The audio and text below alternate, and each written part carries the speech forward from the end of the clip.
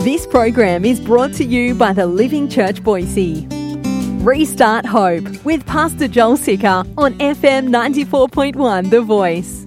Yes, He's your Father. Yes, He's your friend, but He's also Almighty Sovereign God. Watch out. My son, he's in that stage where he likes to play with me, but he doesn't know when it's becoming disrespectful. Yes, I love playing with him, but there are times when I'm like, hey, no, you cannot do that to me. I'm your dad. God's in heaven, you're on this earth. Don't mumble. Don't be disrespectful.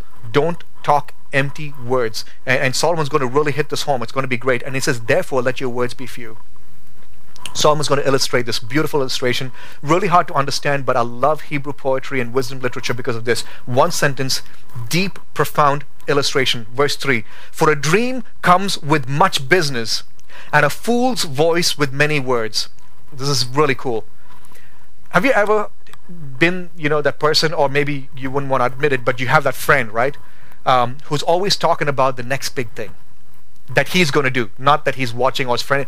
He's like got his little iPad and he's drawing out diagrams and stuff like that, and he's like, oh, I got 15 businesses and I'm going to do this, I'm going to be a millionaire in 3 months, and look at me, this is my website. You and I know it's full of hot air, right? It's like, dude, this is like the 15th time you come to me in like 2 months telling me that you're going to do something massive and big. You know, the guy's just talking. He's dreaming, but dreams, that's what they are. They're not reality. It's just a dream. And with dreams comes a lot of busyness, a lot of work, a lot of talk, a lot of, I'm going to do this, I'm going to do that, I'm going to do that. And Solomon's saying that's a fool's voice with many words. And Solomon's saying, dude, don't do that with God. Don't go stand before God and boast about how great your vocabulary is and how much you know Scripture. God knows you, man. He knows your heart. So when you're going into God's presence, like Jesus says, don't go mumbling. Don't go just repetitive words and trying to regurgitate what somebody else said, or try to just sound profound and just, verbal doodling. And at the same time, don't just like back off and not talk to God at all. He says, when you go to talk to God, first listen. First listen. This is the picture of it, okay? I don't know, might be a little, I don't know if you can understand this, but this is what helped me really put this all together. When you spend time in God's Word, the Bible tells us that God's Word is like a knife that cuts through bone and marrow, where nobody else can go, where only God can go. He's the only one with his nail-pierced, scarred hands can touch you in areas where you're hurting and in pain and need healing and need restoration. Nothing else can. Religion cannot. Only Jesus can. When you spend time in the Word, please listen to me. When you spend time in the Word, and then you begin to talk to God, it's like God putting a stethoscope on your back and saying, breathe. Deep breath. Breathe. And then you're on rhythm with heaven. You're on rhythm with the breath of God Himself. You're back again in rhythm with who God is, with what He has for your life. You spend time in the Word. It's bringing peace. It's bringing confirmation. It's bringing understanding. It's bringing conviction. And now God's like, okay, now talk to me now. And you begin to talk, and there's healing. And things come to the light. Repentance comes easy. Joy comes like a fountain, like He promised. And you're like, God, I'm breathing. I'm breathing. I'm able to breathe again. I want to talk to you. If you're feeling dry in your faith right now, it's very possible that you've not heard, and it's quite possible you've jumped from church to church because you've not experienced the power of God. It maybe needs to happen in your place of solitude. God's given us a blessing in this time of isolation for you to spend time with God. I want to challenge you. Fast and pray. Fast and pray for areas where you need to see a breakthrough. But when you fast and pray, listen to God first. Listen to Him. Learn to listen to Him. I'm saying this not to boast. I have my alarm going off at 6 in the morning. And then I have an alarm going off at 7. But from between 6 to 7, it's my time of prayer. Please don't picture me as getting on my knees, kneeling down, and with folded hands praying. No. I'm still in bed. I'm lying down. And most of the times, I fall back asleep. But it's those times when I'm sleeping is where my sermons come. That's where my messages come. When I'm like, God, I'm setting this time apart. 6 to 7, it's your time. I'm going to pray. 6 to 7, it's your time. I'm going to listen. And most of the time, I'm just listening. I go back and I think about what I read last night, or what I corrected my kids with, or what God spoke to me, or what messages I preached, and ask God to use it like floss in my spiritual life. And God, speak to me. Bring it back to me again. I want to hear you. And then I want to speak. Let's not open our mouth until God's word has reverberated so much that you can't hold it anymore and you got to blow it up and be like, God, you're so good and your mercy endures forever. Does that make sense to you? I hope it does. Let's not fool ourselves that God is okay with empty words, with empty lives. But let His words fill our lives, building faith, and then let us speak that to Him out of a response of what He has spoken. So, quick little recap.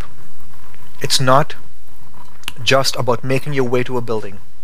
When this isolation thing is lifted off and we open the doors, can we remind each other of this? It's not just about making our way back to that building, but it's about having a real relationship with Jesus. When we go back, it's not about how long we can pray and how long our services are or how you can minister to people in the hallways and when we're having soup, but it's about us listening to Jesus for His word to speak to us through His Holy Spirit. Amen? All right. Something, I want your participation in this. Take a wild guess.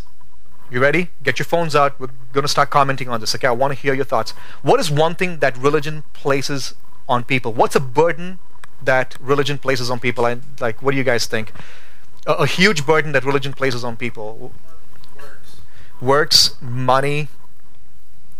No? Haircuts, suit and tie. I hate that. An expectation. Rules. Don't run in the sanctuary. God will smite you. No? Debbie Downers, says Levi.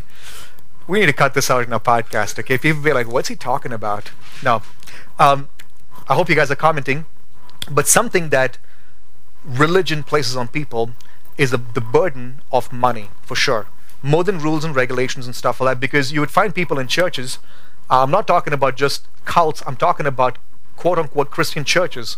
They place the yoke of giving on the people, and I know it's like, whoa, finally a pastor's talking about giving. Don't worry, I don't want your money. Okay? Religion will place a burden on people without first explaining to them why they're doing what they're doing, or even caring about their personal spiritual well-being more than the well-being of this machine that they've created called church. And Solomon's going to tell us in Ecclesiastes chapter 5, open your heart, then your wallet.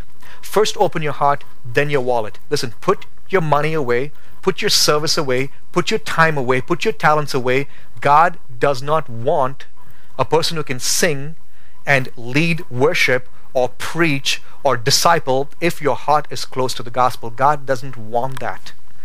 And when we come back together, we got to be careful as a church that we're not just trying to build a team, build a religion with good-looking people, with good talented people, but our hearts are far from Him. And again, man, hey, listen, if this is me having to walk this out alone with, just like 3 people by my side, it's okay and it's worth it.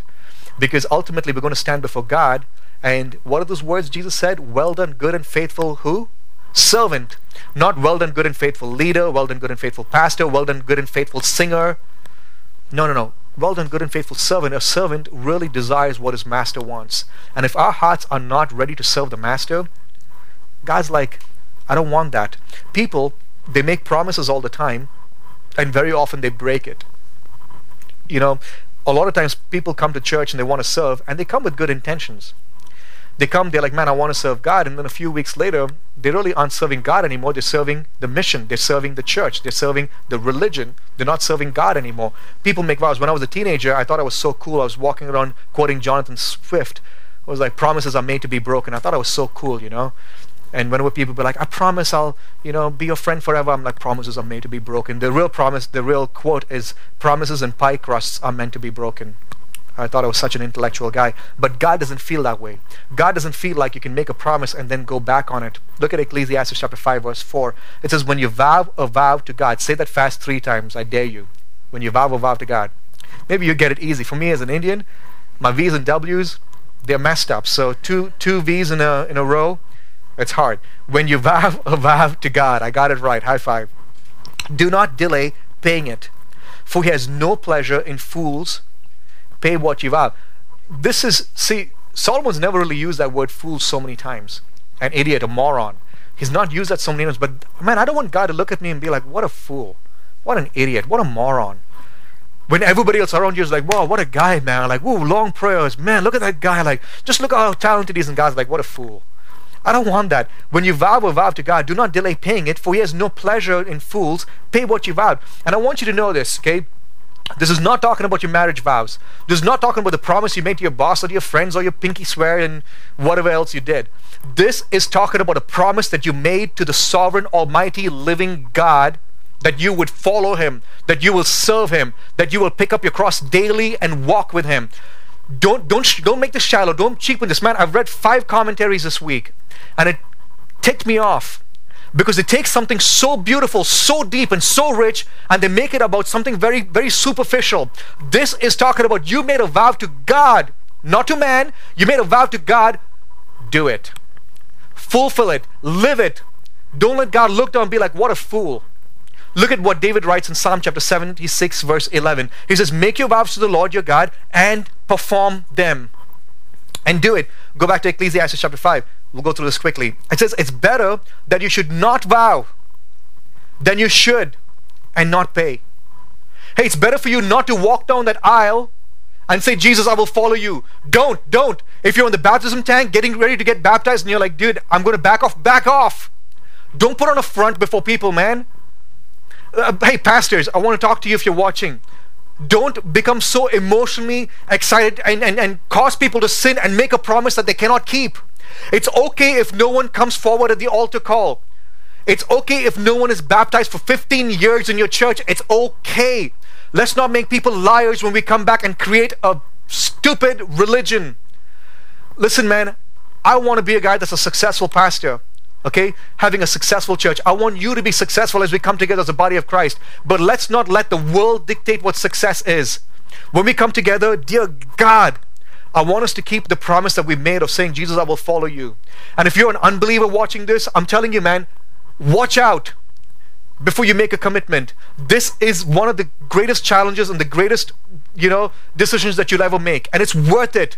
It's so much worth it to carry the cross and follow Jesus than to be depressed with the world, than to try and fulfill your joys in every other way, than to try to be distracted with Netflix and Xbox and Hulu and movies. It's all meaningless and worthless. It's so beautiful to carry the cross, but I'll warn you, it's a lonely life. It's a life of constant struggle and fight. God created you and me with a desire to fight. Do you know that? That's why we love trying to finish missions on video games. That's why, ladies, you love your garden and you go there and you're trying to, it's like, oh, challenge accepted. I will pull all the weeds out and I'll make this place looking good. I'll whip it out good. Dude, you love a challenge, man. And the challenge from God is pick up your cross daily and follow me. But don't do it if you're a wimp. Don't do it if you're going to be a wuss when persecution comes. Don't do it. I like how it says in the book of Joshua, chapter 21, verse 45. Please listen to this very carefully. Not one word of all the good promises that the Lord had made to the house of Israel had failed. All came to pass. Not one word. All of them came to pass. God made promises and he kept each and every one of them, and now he requires that of you. Again, please don't water this down. This is not talking about your marriages. This is not talking about your finances. This is not talking about your stupid diet plan or your workout. Cliche bull. He's talking about the commitment that you made to follow him. Keep your vow in full. Fight temptation because you have to carry the cross. Don't back off, man. Hey, I want to talk to those of you that made a commitment of saying, I will follow Jesus, I will serve him. You said, man, God's called me to minister, I'm going to serve him. Where are you? You backed off. Why? It got hard. I got a better job offer. God looks at you and says, what a fool. I blessed you. I called you. I gave you the talents. Where are you? You walked away. God kept all his promises. Are you? You got in a relationship and you forgot the calling of God. Life got hard, so you walked away. You didn't like your pastor, and so you quit your ministry. Fine, hate your pastor all you want, man. Hate the church that you're in. It's fine. Don't quit carrying your cross. That's all the time we have for today, but we would like to hear from you. Our address is P.O. Box 2014, Eagle, Idaho 83616. You can also listen to this message and more on the Living Church Boise app, available in your app store.